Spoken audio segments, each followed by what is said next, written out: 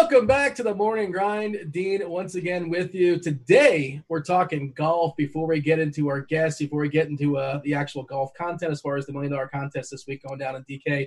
Do want to mention we are celebrating our 10-year anniversary here at Roto Grinders, and part of that celebration, we're giving away some free stuff. Good times. The PGA Lineup HQ is free this week. You can build, I believe you can build up to 150 lineups in a free roll. That's going to be on FanDuel as well, which is $5K as well, too. So build those lineups, have at it as far as Lineup HQ, figure out how that works. And, well, how does the Lineup HQ feature work? How do I build 150 lineups? This is what you do. You watch the PGA Build Show, which is also free. I believe this week it's featuring Tambo and SDL cards. Have at it. Good times. Get a good feel, get a good read as far as and I know very little about golf, and I watch these shows, and they just give me a good grasp as far as what's going on. And one of the people that have helped me with that, number 13 ranked overall here at Roto Grinders, PGA specific. It's TJL 5124. It's TJ Laessig. TJ, what's going on, dude? A long introduction. I apologize for making you wait, but got to get the information out to the people. Absolutely. Yeah. 10 years is a big deal. Happy to be back on the show with you here. Looking forward to another weekend of PGA DFS, playing the same course back-to-back, which is, I'm sure as everyone's talking about, a unique situation, but excited to get into it here. Return of Tiger, so good stuff ahead. Yeah, we're going to run it back. They're doing a little bit of tinkering as well, too, as far as the course. We'll dig into that in a second. Do want to mention also, speaking of free shows, and this is always free, right? Yourself and Tambo, I believe you guys are always on YouTube with a lineup review, basically talking about what happened in the previous week, dissecting winning lineups. So I guess your lineups as well, too, I suppose. Well, I'm just guessing. I didn't watch it. You tell me. What happened on your show with Tambo that's on YouTube? Correct. Yeah, this was the first week that we did it. We'll be doing it every Monday going forward. Do just a little bit of a look back on the previous week. We'll go through some of the big contests. We talk about the Millie Maker winner, talk about their lineup, the construction, kind of try to do a reverse engineering of what that person may have thinking, talking about ownership. And then we'll go through some of the others. We'll go through the $5, the 555, the 3K. So get a little bit, hit each of the different stakes, talk through the winning lineups, talk about the person that won and not just their winning lineup, but also how many entries total they had into the tournament and that kind of thing. So pretty fun show. And I think reviewing the process is an important part of any winning DFS player. Did you learn anything from that? I'm sure obviously you're a sharp guy, you know this really well. But you probably gained some information by digging into that as well. And what did you learn the last week? And also, how did last week go for you? Yeah, there's always something to learn, I guess. First off, not the best week for me. Last week, my main lineup only got 3 of 6 guys through the cut, which is never going to end up in profit. So you sent out 3 tweets, right? 3 angry tweets? Yep, 3 angry tweets at each of the golfers, of course. We're talking about Max Homa before the show and the tweet that he had sent out. So he was one of my guys in my main lineup that missed the cut. But yeah, the lineup review process, definitely interesting. I think one of the things we talk about is as you get into the different buy-in levels and the different number of people in the field, you see the Millie Maker lineup, for example, how much more off the board it is. I think they had like a 0.7% owned Charlie Hoffman in that lineup. Versus when you look at the winning lineups in like the 555 and the 3K, it's a much more like, okay, yeah, I could see myself making that lineup, and there's not as many off the board plays. So just talk about different strategies for different tournaments, different buy-in levels, field size. It's a good time. It was correct me if I'm wrong. It was a single bullet, right? The one the Millie Maker this week. Yes. Yep. Single bullet. So that's amazing. $20 and $1 million. That's pretty awesome. And they're running it back as far as the course, which we'll talk about in a second. And of course, they're running it back on DK as well. $3 million total prize pool, $1 million up top. So by my UCF math, that's like 33% of the prize pool in first. I think we've talked about this previously. I'm fairly certain you're not somebody that's going to be firing at that a ton. Maybe you'll throw your one main lineup in there. And it was interesting because I was watching last week. Correct me if I'm wrong. Maybe I made this up. I have no idea. You were on the build show last week with Tambo, and you guys built 150 lineups. And that was kind of taking yourself out of your comfort zone because that's not what you do. But I'm sure, just doing the process, it was interesting for you. And again, that's free this week. That's cards in Tambo. And they always reference cards, and they say he's got a completely different strategy as well, too. I think he has a bigger pool of golfers. Correct me if I'm wrong on that. But is that interesting that two different perspectives, you guys both, are successful, but in two completely different ways? Yeah, it was interesting for sure. Like I think I've talked about in the past with you, not an MME guy, so it was interesting to go through that pool. And then we have Tambo, who also very successful player in his own right, but he's completely an MME guy and puts a lot more players into his pool. And Cards is actually the opposite. So Cards, I believe, is like a 20 to 30 players in his entire pool kind of guy. Just picks the guys he likes, really takes a stand on them, and tries to have as many combinations of his pool as possible. Whereas Tambo is more take a sprinkle of everyone here and there. Of course, he's taking some people and full fading them, but a lot more. It's very interesting. I mean, when it comes to MME, there's so many different ways that you can go about it. I talked a little bit about how if I were to MME, my strategy would probably be to pick maybe 3 or 4 guys that I really like and go way overweight on them. Put 60% of my lineups having these 3 or 4 guys in, and hoping that if those 3 or 4 guys hit, then I have the right pieces around them. So it's an interesting conversation to have, even if I wasn't going to be MMEing myself personally.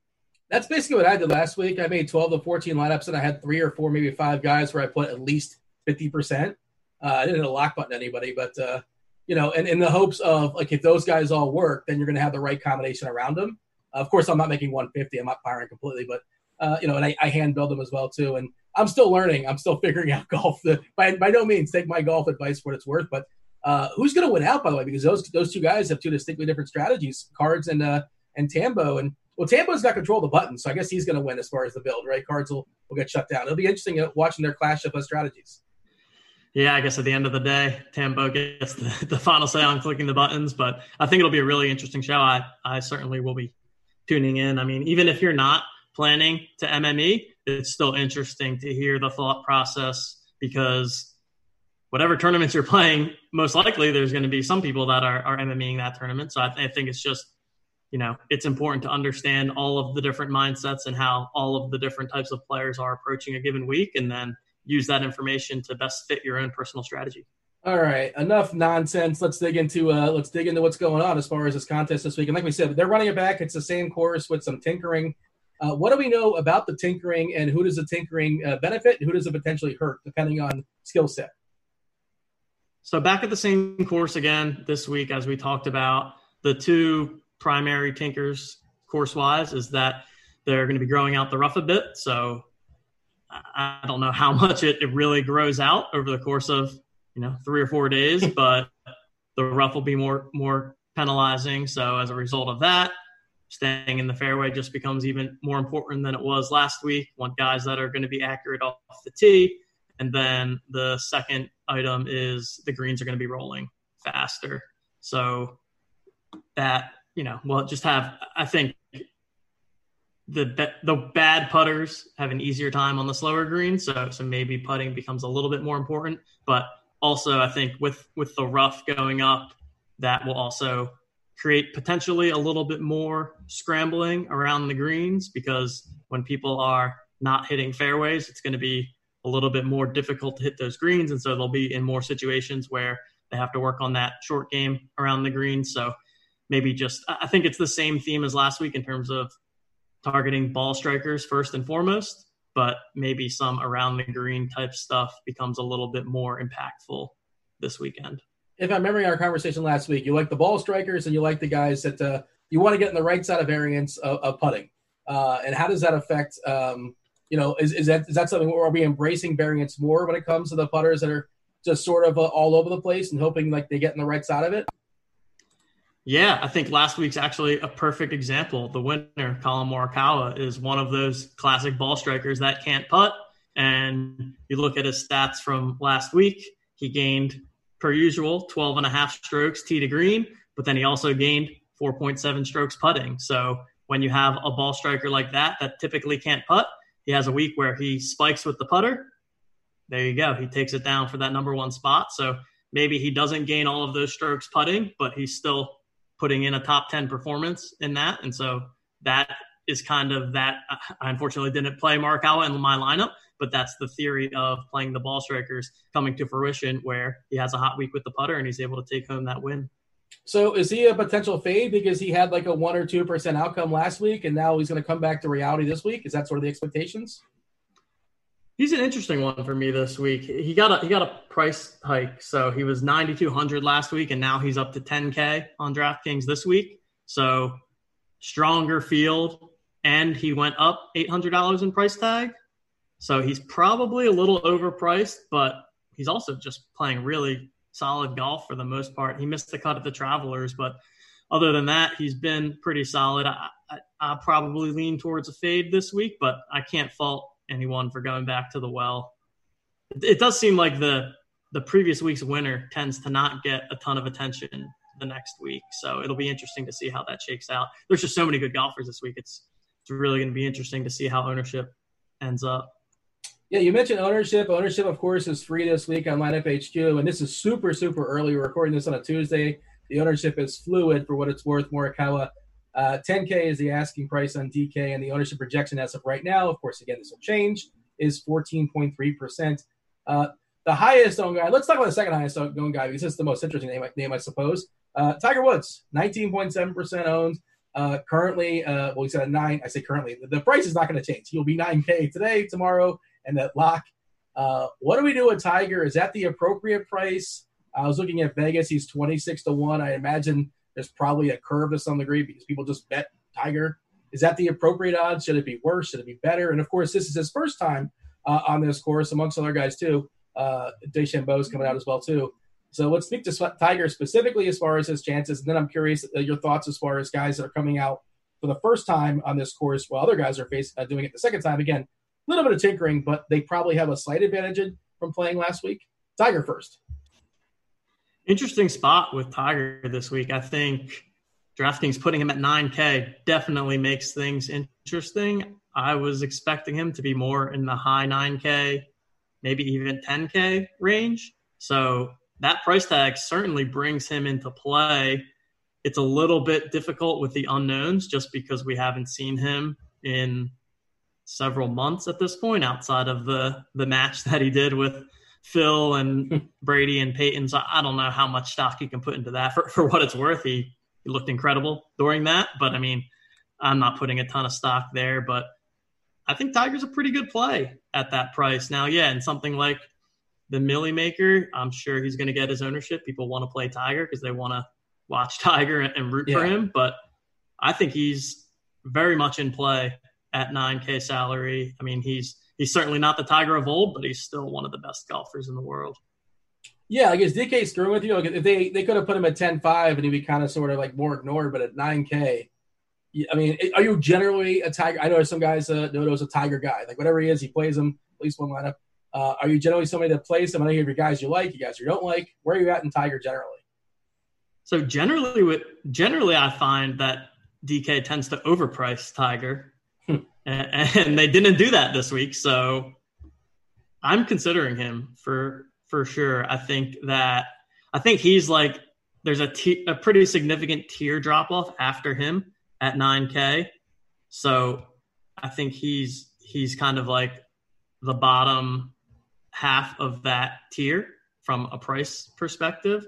And I mean, I'm 100% a Tiger guy, just huge fan. Even if I don't play him, I'm always rooting for him every week. I just think it's great for golf when Tiger wins and Tiger does well.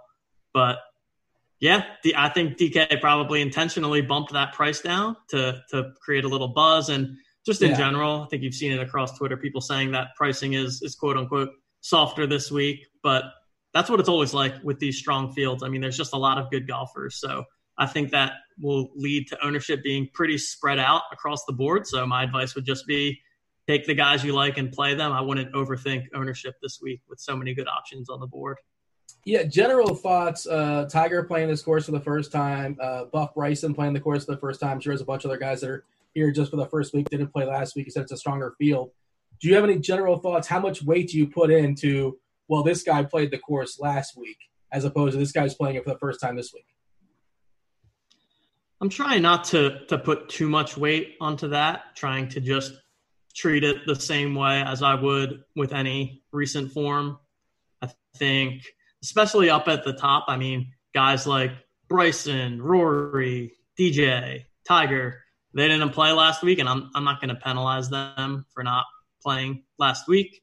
Now, maybe there are some guys more in the value range I mean, I think a guy like Kevin Stroman popped out to me as someone who seems like a good value off the jump and also played last week and played well last week. So to me, it's a little bit more of a pot sweetener than I'm not going to play someone just because they played last week. But if I already like them and they played last week and played well last week, that certainly gives them a little bit of bump in my book at least. So I played a good bit of Cantley last week. I know a lot of the guys here at RG liked him. And am I right in saying that he looks a little bit underpriced compared to the guys around him? Yeah, that was the first thing that stuck out to me. Cantley was, I think, the most popular golfer last week. If not the absolute most popular, he was at least one of the top 2 or 3 most owned. And he was priced at 10.6. And now he bumps down to 9,800. He ended up having an incredible Sunday, backdoored his way into a T7 finish. So I think he jumps off the board as he'll probably be the highest owned golfer again. I would have, like, I don't see why his price came down. And he also is the defending champ at the Memorial. So he's kind of checking every box that you could look at. And I'm just a Cantley guy in general. So he's certainly well in consideration to me for my main lineup.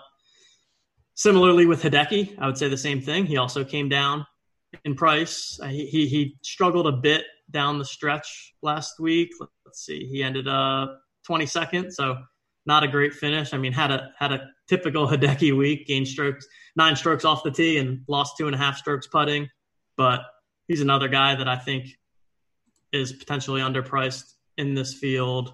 And I mean, that whole 9K range is full of good golfers. John Rahm at 9,300.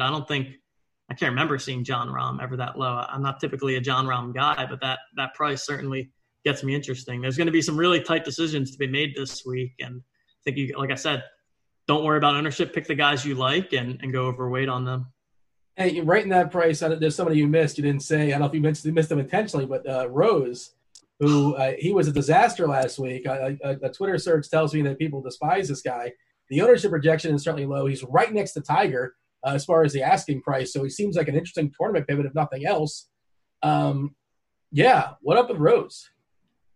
Rose. I played him on my main FanDuel lineup last week. I think I tried to play him on round 1 and round 2 showdowns, and I can't get myself to go back to him. I mean, I'm pretty sure last week I said that you shouldn't let one bad week, impact your decision making too much. But I mean, my goodness, I think I saw on Thursday he literally hit 4 chips that went like a couple feet. I don't even know what's going on with him. He couldn't make a putt inside 10 feet to save his life. He was just. So we can kind of explain it away with that. Can we explain it away with that? Like he was on the bad side of putting variance. Can we do that or not so much? No, because I think it was more than just that. Let's see. I'll take a look here. Yeah, he was just horrible at everything. Lost 6 strokes tee to green. Lost 2.5 around the green. Lost 3.5 putting. Just a horrible performance. I think if you want to play the ownership angle, he's not going to be owned, in my opinion. But I just think there's too many strong golfers around him to go with someone who put on that poor of a showing. And it could be my personal bias. And yeah. I saw that Noto said the same thing in his article. But, I mean, I can't take that pain 2 weeks in a row. He's going to be a fade for me.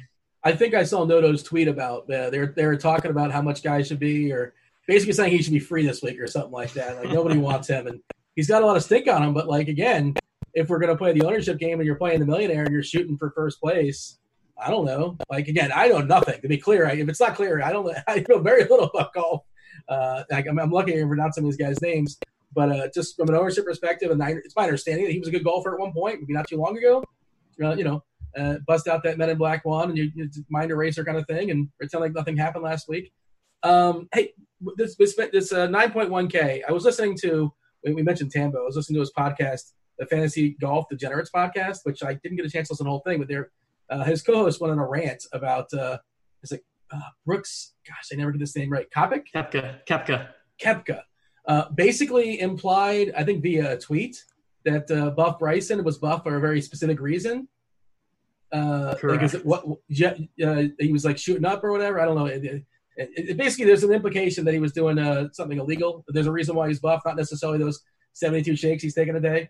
What are your thoughts on that? And then I want to combine that with I heard another golfer, was it Bubba Watson maybe, just speaking to the concept of how much it matters your pairing, because like that's like it's my understanding you play against the course, right? But how much do pairings matter? Because I hear people talk about like, oh, you're paired with Tiger, you're paired with this guy, and that's good and that's bad. How much do you care about that? How much do you think it matters to the players? Couple great points here. So yeah, going back to, first off, I did listen to that podcast as well, and Kenny Kim absolutely went off. he was going crazy. If anyone hasn't listened, I recommend he spent like the first 5 minutes of the podcast going off on a rant about how he lost respect for Brooks Koepka. But yeah, basically Koepka tweeted out some sort of GIF that was, so Bryson had the incident where he was unhappy with one of the cameramen for, I guess, following him around after a poor shot. And so Brooks's tweet was basically implying that was roid rage. And that's why Bryson freaked out there. So, I mean, obviously, I think everyone knows by now, Bryson is the number one topping in golf, just with the way he's hitting the ball and the way he's bulked up over quarantine and averaging 350 yards off the tee. So, yeah, everyone was excited for a Brooks-Bryson pairing this week. You would think that'd be the easiest thing in the world for the PGA to do, and they didn't do it. They didn't put them together. So I think everyone's a little bit disappointed that we're not going to get that on Thursday. How do they decide? Like they do it for entertainment purposes, just to they want these guys to be for the most interesting pairing possible. Like, is it random drawing? How do they decide the pairings? No, they pick the pairings for the first two rounds. So I don't know them. I think Tiger and Brooks might be together. So they basically pick the featured groups, and these will be the groups that if you go on to the NBC Sports Gold app or whatever it's called, you'll get to see every shot from those groups. And so, everyone was assuming that, okay, of course, no brainer. They'll put Bryson and Brooks together in the same group. That unfortunately didn't happen. Ratings. Yeah, for the ratings. And then once you get to Saturday and Sunday, the groups are based on the leaderboard, right? Yeah. So obviously on Sunday, we know that the leaders are teeing off last. So yeah, they tend to put the big names with the big names early on, just so that they can use that for TV ratings purposes. And going back to the Bubba Watson comment, someone had asked him a question 2 or 3 weeks ago around whether or not who he plays with has an impact on his game. And he seemed to say that, hell yeah, it does. So I was a little bit surprised to hear that. I would have assumed, like you said, that you're just playing yourself against the course. But I guess it depends on the personality. Bubba's kind of a laid back guy that just likes to go out there, have a good time, maybe joke around a little bit. So I think that there's some guys that if you're playing with them, you have some interaction, you have some conversation throughout the round. There's other guys that they're just focused on them and they're just playing their game. And so, and there's other guys that play slow. I mean, that's another thing that Bryson is well known for, is just being a slow golfer and taking a lot of times on every shot and a lot of decision making. So I don't really look at the pairings or let that affect my decision making. But I just thought it was an interesting conversation. They asked Bubba, and he said, you want the PC answer or do you want the real answer? Yeah, he's like, I'll tell you the real answer. But and then he shot a 79 in round one, and people were trying to connect the dots and was saying maybe he was talking about this guy, whoever he's paired with. He was a disaster last week. I don't remember who the guy was. You probably know who he played with, but maybe if you ever see him with this guy going forward, you kind of cross him out. You put a little X by him or something. Lineup construction this week. You're talking about guys being, it feels like kind of a soft from a salary perspective.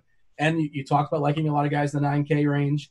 Of course, DeChambeau, the way he's been hitting is absolutely incredible. And I think he's the odds-on favorite, 10-1, 11-1 or something like that in the sportsbook right now. Actually, it's Thomas. I misspoke. Thomas is not 9.5-1, and DeChambeau is 10.5-1 for what it's worth. They're basically co-favorites right now. How much do we want to grab DeChambeau, or how much do we want to focus on guys in the 9K? What's your general lineup construction this week? Definitely an interesting week with the strength of field. For me personally, I'm leaning towards grabbing 2, maybe even 3 guys from the 9K range. Like I mentioned briefly before, I think that the drop-off from the 9K range to the 8K range is pretty significant in terms of just win equity. I think that there's plenty of good golfers in the 8K range for sure, but I think once you get into the Tiger, Brooks, John Rahm, you get a lot more win equity. So I think that I think we'll see a lot of different constructions. I think one will definitely be you can have 3 9K guys and then fill around values from there. You'll also see people going up to the top that want to play Bryson in particular. I think he'll be the highest owned of the 10K plus guys. And then if you're going to Bryson, it's hard to go Bryson and a 9K guy. I mean, you can Bryson 9K guy and then seek out some value there. So I haven't finished or published my value article this week, but I'm going to try and bring in a little more lower priced guys than I did last week and focus really on 7,500 and under, just because if you want to get a Bryson or a Justin Thomas or a Rory into your lineup, you may need to dip into the low 7Ks and maybe even the 6Ks. So I think it's an interesting week. I don't think there's one clear optimal construction. I think there's a ton of different ways you can go, which makes for a really interesting tournament week in specific. Yeah, living in a world with a salary cap, can't just load up on all the expensive guys. Give me your article is not out. Of course, it's premium as well. It was free last week, but just give me one guy. Give me one guy you're writing up. You're writing up a bunch of dudes. Give me a tease. Give me one guy you like that's a cheapie. I think Adam Hadwin I think he's getting a little bit of buzz too. So this isn't, maybe I can give one more off the board one too, but Adam Hadwin at 7,400 seems like someone that is coming in and is pretty underpriced. He was 8,200 last week, and I think he finished like 30th or something like that, 35th. So didn't really do anything spectacular, but also nothing bad, and goes from 8,200 down to 7,400. And he was someone that a lot of people considered and played in their cash game lineups last week. So I think at 7,400, he's a pretty solid option. He's made all 4 of his cuts since the restart and is just a pretty solid all-around golfer. So I could see right in that mid 7K, like him, and I mentioned Kevin Streelman briefly. I can see those two being popular guys. As we go a little bit lower, I think 2 really interesting ones are guys that everyone wanted to play last week and then just totally blew up. And we have Harold Varner, who we talked about last week, and then Joel Dahmen. So Dahmen was 7,700 last week. Varner was 7,500. They're both 7,100 this week. And, I mean, Dahmen was horrible last week in just about every sense of the word. And that's not typical of him. He's typically a guy that is pretty steady, a guy that makes a lot of cuts, a guy that's great with his ball striking. But, I mean, he lost 10.5 strokes tee to green and 5.5 strokes putting. So, I mean, that's just horrible performance, and nobody's going to want to play him this week, or maybe they will. I'm actually very curious to see, because everyone played him last week. He has one bad week. Is everyone going to jump off, or are people still going to play him? I'm definitely scared, because I played him last week and it was just dead from the start. But him and Varner are interesting ones, and probably good ones to go back to in tournaments if nobody's going to want to play them. All right, so not giving anything away that's not already been given away. The lineup HQ is free this week. Yourself, Noto, Cards, Tambo, you guys all have your conviction plays on there, amongst other things. Hadwin's on there as one of your conviction plays.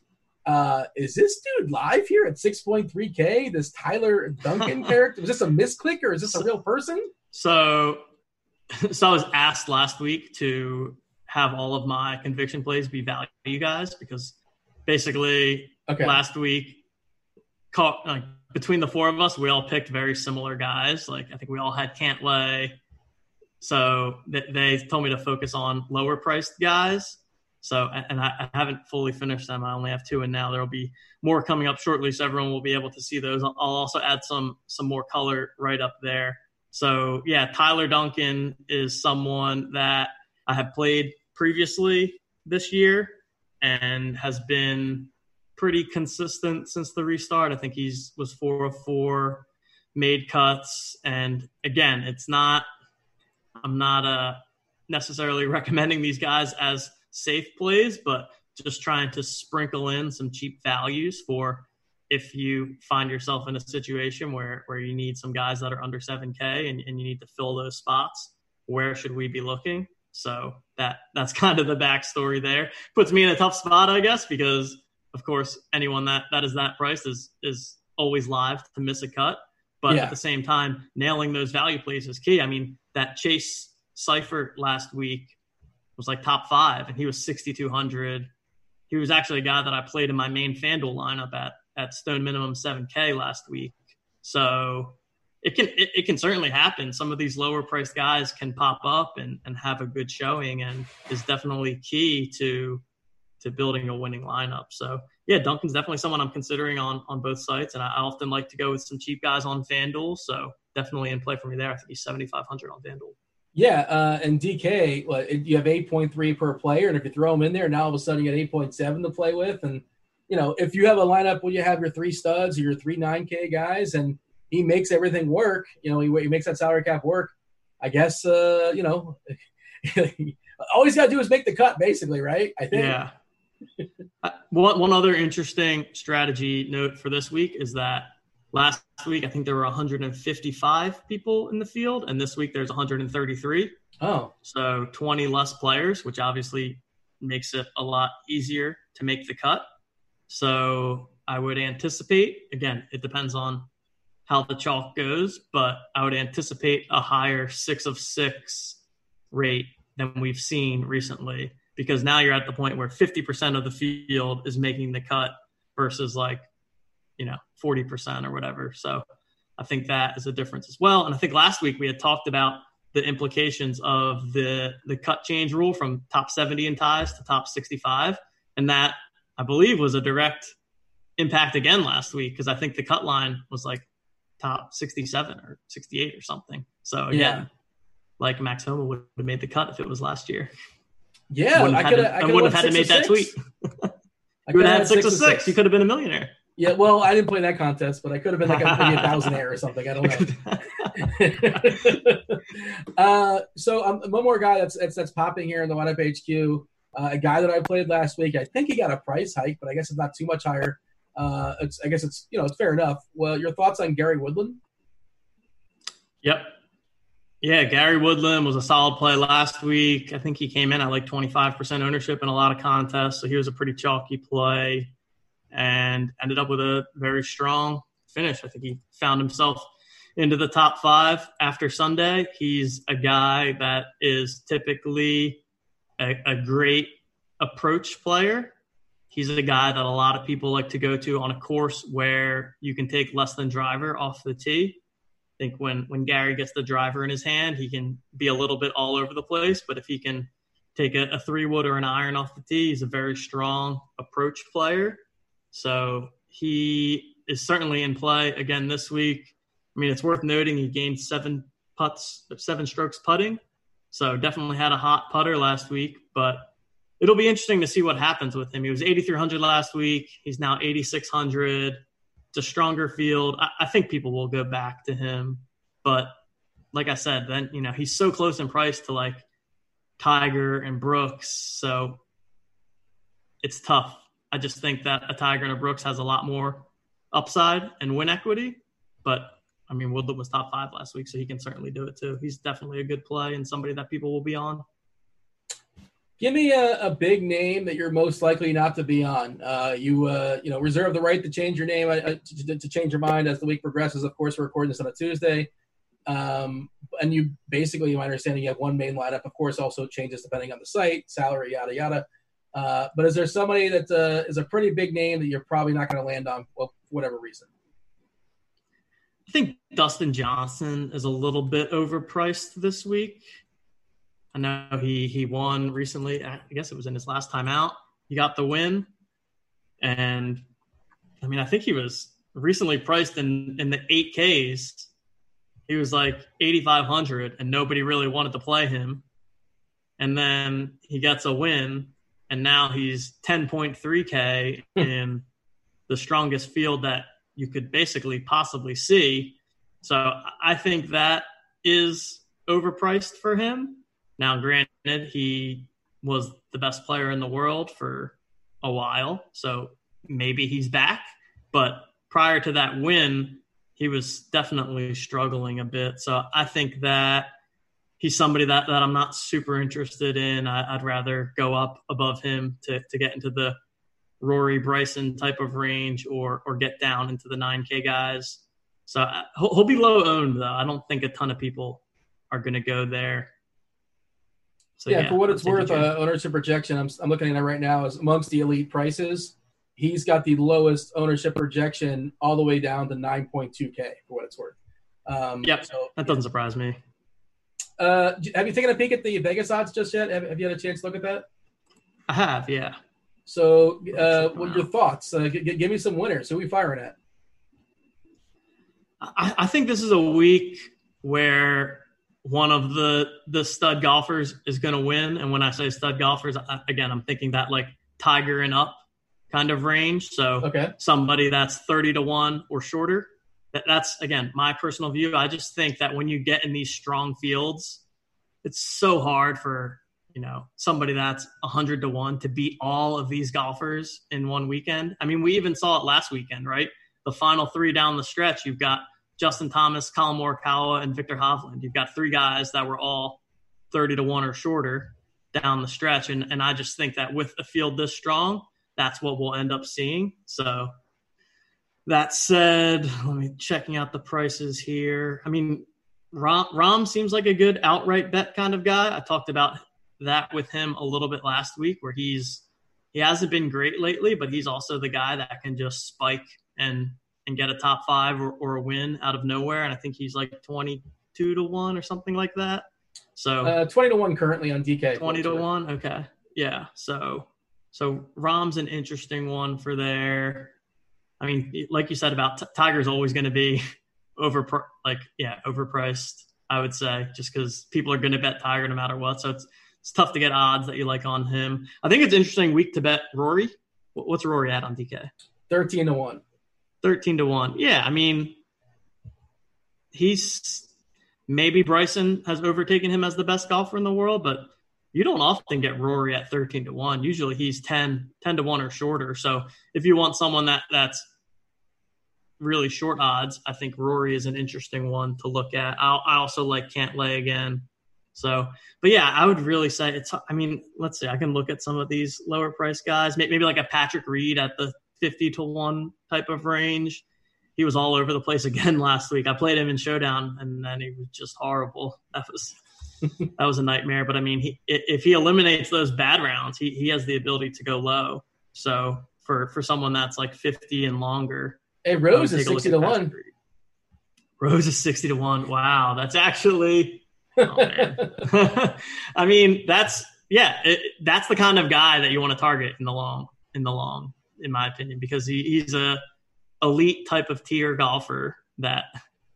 I mean, 60-1 is not a bad number for him. I can't do it just because he's dead to me after last week. But Paul Casey is another one. I like Paul Casey. What's he, 70-ish? 70-1. Yeah, I like that as well. I also like him as a DraftKings play at 7,900. Another guy that can't putt. I was going to ask who's going to win, but it sounds like you think Rory has got the best chance to win. I mean, I think Bryson, but that's that's the chalk pick. I still think he has the best chance to win. And if I had to pick three guys, I would say Bryson, Rory, and Cantlay are my three favorite. But they're also three of the favorites. But I really do think it's a week where one of the best golfers is going to win this thing. I think, especially with the course playing a little tougher, like tougher courses always yields the better golfers rising to the top, the guys that are going to avoid the big numbers, the guys that are going to get up and down for par when they need to. When you have some of the more birdie fest type of weekends, that's more when anyone can come out and get a hot putter and win. So I think that the course should be a little bit more challenging, which should allow the top end golfers to rise toward the top come Sunday. All right, let's play the tiers. First tier. All right. We got DeChambeau. I haven't looked at this at all yet, so let's do it. Let's be blind. DeChambeau is the three-man, the first tier. Justin Thomas, DeChambeau, and McIlroy. Oof. I think I'll go Bryson here. I think Bryson is just too good right now. I mean, all three of them are amazing plays, but let's go Bryson. Cantlay, Rahm, Dustin Johnson, Hovland, or Brooks K. I can never get that guy's name right. Tough one. Koepka, man. Koepka. I know it's not how it looks. Just like ignore the O, basically. You know what? That makes a lot of sense. Thank you. Did you forget the names now? It's Cantlay, Rahm, Johnson, Hovland. Let's go Cantlay. I was on him last week. I'm going to be on him again this week. I'll continue to plant my fat flag with Cantlay. They got Tiger in the third tier. Tiger, Simpson, Morikawa, Matsuyama, Justin Rose, and Xander. Ooh, that's a fun one. Schauffele. Did I get that wrong? I got that wrong again. Unbelievable. Yeah, I got that wrong last podcast. That's a throwback to those listening back-to-back weeks. I mean, it's the return of Tiger. Let's get Tiger in there. Why not? Boy. Us and everyone else. Woodland, this is tier 4. Woodland, Reed, Fitzpatrick, Kuchar, Fowler, Jason Day, and feel free to add a nugget or two, if any of these guys is worth mentioning. Interesting as far as the course, as far as our recent form and all that. Mm-hmm. So we talked about Woodland a bit. Definitely like him. Fowler, I mentioned I'm not a huge Fowler guy. I think Woodland maybe is the best in this, but let's go with Patrick Reed. I think I still just see a big week coming for him in the future, and I'm going to probably keep playing him and complaining about it until he has that big week and makes up for it. So I like Patrick Reed. I think he's just a guy that has that ability to go low. He's a guy that's good around the greens, and when the course is playing a little bit more difficult, he'll be able to get those up and downs. So Patrick Reed. It's the martingale strategy, right? Eventually, yeah, exactly. Keep doubling down. It's got to hit. Berger, Answer for what it's worth. I saw looking very popular from an ownership perspective, at least on Tuesday. Of course, ownership doesn't matter in the tiers. He's 8.5K. Berger, Answer, Casey, Banu, and Neiman. Who's interesting here? We didn't touch on Berger at all. He's an interesting one. I mean, he's been hot so far this year. I haven't been playing him at all, but I mean, the 2 starts he's had since the reset, he got a win and a 3. So he's an interesting one. I haven't heard too many people talk about him, so I'll be curious to see how that plays out. Tony Finau is a guy that I always am on. He just always kind of falls into that value range for me. He's a pretty decent ball striker, pretty decent on approach. Sanjay Im is just not quite doing it for me lately. He's struggling a little bit on his approach in terms of proximity. Like when I'm following him on Shot Tracker, he seems to have a lot of 30-footers for birdie, which is not what you want. You want the guys that are in there a little tighter. So, but is that accurate? Because I hear Shot Tracker is all over the place. That is true. You get some wild stuff there. You can't always trust it. But Abraham Answer has been my guy a bit this year. So I was saving him for last because he's the guy that I like the most in this tier. I think. Why is golf so terrible at their presentation? Strong. I know it's not your. I don't know how you answer that. Sunday wasn't even on TV. You had to watch on the app. That's crazy. What's on instead? Are they just talking during the broadcast, or they're not showing any action, or what? What's going on? I know. So because there was weather later in the day, they moved all of the tee times up to be earlier. Yeah. And typically, the golf coverage won't start until 2 p.m. Eastern. Yeah. And so I guess because of that, they just didn't have an open TV slot, and so they just put it on the app. They couldn't mix around the friggin' news or whatever was on. And then you got an amazing finish and a playoff. It's crazy that they could not find a way to get that on TV somewhere. The Golf Network couldn't make that happen somehow? I don't understand. And then when you watch it, they just kill it with commercials. I mean, it's awful. I feel like you just get crushed with commercials, and I think there's so much opportunity for showing more golfers, more shots. I think that they should be doing more with the cut sweats on Friday. We could go on a rant about this, but I think it's a known thing across the industry that they got to find a way to do a better job here if they really want people to get into golf, especially with live betting. There's a huge opportunity here. And now more than ever, when at least for the next week or two, golf's the sport right now, and it's going to have its competition coming up as MLB and basketball get back running. Yeah. And Bowie, why is there not a golf red zone? That would be amazing, wouldn't it? That would be fantastic. Okay, I'm just throwing it out there. I mean, I'm sure I'm not the first person to think of this. That seems like a really simple idea. Nah, believe me. I mean, maybe it must just not make sense from a money perspective, but I don't know. Yes. Throw much do they GoPros on the actually cost to do caddies that? or something. I've heard people say that. Just throw a GoPro on the caddy. Like, I don't know. It doesn't need to be perfect footage. Just let us see what our golfers are doing. Yeah, you don't need an announcer. You just sort of show Yeah. what's going on. Like you have some graphics on the screen or whatever. Yeah. I don't know. Whatever. It seems kind of silly. I wasn't looking for it because I was not live. I had 5 of 6. But if I had 6 of 6 and I had a good lineup, I would try to watch it. I typically don't want to. I don't watch golf unless I'm live, unless I have something. Yeah. But it's just weird. They don't. And again, there's a bunch of new eyeballs on it as well too. All right. Last year, I'll just give me some factoids or tell me who jumps out. I'll pick somebody blind or based upon that. I don't want to pick a lineup and let it be known. But we have Redmond, Garcia, On, Spieth, Horschel, Leishman, Sabatini, and Ian Holter. Yep. Interesting range here. So Doc Redmond did not play last week, but he was a guy that had been pretty hot prior to last week and somebody that I have been on. So I've been taking another look at him here. He's just a guy that's a solid ball striker and has been playing pretty well recently. Sabatini was a guy that I wrote in my article last week. 2 weeks ago, he had a Joel Damon-like performance and just played horribly and missed the cut. And then one of my things was that you can go back to him last week at low ownership, and I think he came in at like 2 or 3% owned, and he crushed. He struggled on Sunday, but he still ended up in 17th. I think he was in the top 10 going into Sunday, and then shot over par. But he had multiple eagles and a couple other eagle looks. So I think Sabatini and Horschel are in that same boat. They both had good showings last week and didn't change at all from a pricing perspective. So I would say that those two and Redmond are the guys I like in that range. I think I've given my take on Spieth, that not a big Spieth guy. And then, Ben On. I played Ben On last week, and I might have to quit him. Just too frustrating to watch. I mean, he put one in the water and then dropped, and he was like 40 yards away, and then he put it in the water again. Like, come on, you can't put it in the water twice on one hole. So, well, doesn't he drop it at the spot where the water is, or he took the? I played a lot of like golf on the video games. Like, can't you just put it where he's still get it past the water the second time? Yeah, exactly. Hence the frustration. And then he's like 6 under on the front 9 on Friday, and then gets himself within the cut line, and then like bogeys 2 holes on the back 9 to miss the cut. So just brings in the full. You think he's dead on Thursday. He teases you on the front 9 Friday, and then misses the cut anyways. So he's a roller coaster, but I'm sure I'll forgive him one day.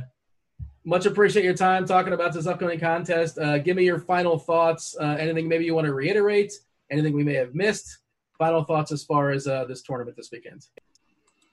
Going to be an awesome tournament. We've got, I believe, 48 of the top 50 ranked golfers in the world. Everyone except for Tommy Fleetwood and Adam Scott is in the field. We've got the return of the big cat, Tiger Woods. We've got Bryson back. We've got the Bryson Brooks narrative. There's a lot going on here. We've got the old guard guys, and we've got the new hot shots, Morikawa, Hovland. Exciting week overall. Again, so many good players that I don't think ownership is going to get too crazy on any given person. So pick the guys you like, play them, and good luck, everyone. Excited for another great week of golf. I think we're going to have another exciting finish on Sunday, just like we did this past week. Also want to reiterate once again, if you're not aware, if you didn't catch it the first time around, I'm not really sure how you just catch it at the end because you're probably listening to the whole podcast through. Maybe you jump in the middle. I don't know. But Lineup HQ, it's free. It's free this week here at RG. Projections as well. All the good stuff there. All the goodies on Lineup HQ. The PGA Build Show Wednesday night, STL cards and Tambo. That's free as well. They'll show you how to build that 150 lineups, and you can do that for free. And the free roll that we are running as well too. The link, I believe, is on the RotoGrinders Twitter page. I'm sure you can find it on rotogrinders.com as well. $5,000 PGA free roll for FanDuel. And also check out TJ's show on Monday with Tambo, the lineup review show. That's up on YouTube. I'm sure it's up on rotogrinders.com as well. The RotoGrinders YouTube page. That said, TJ, much thanks for your time. I appreciate it. This was Golf. I was Dean. This was also the Morning Grind. We're out of here. Holler.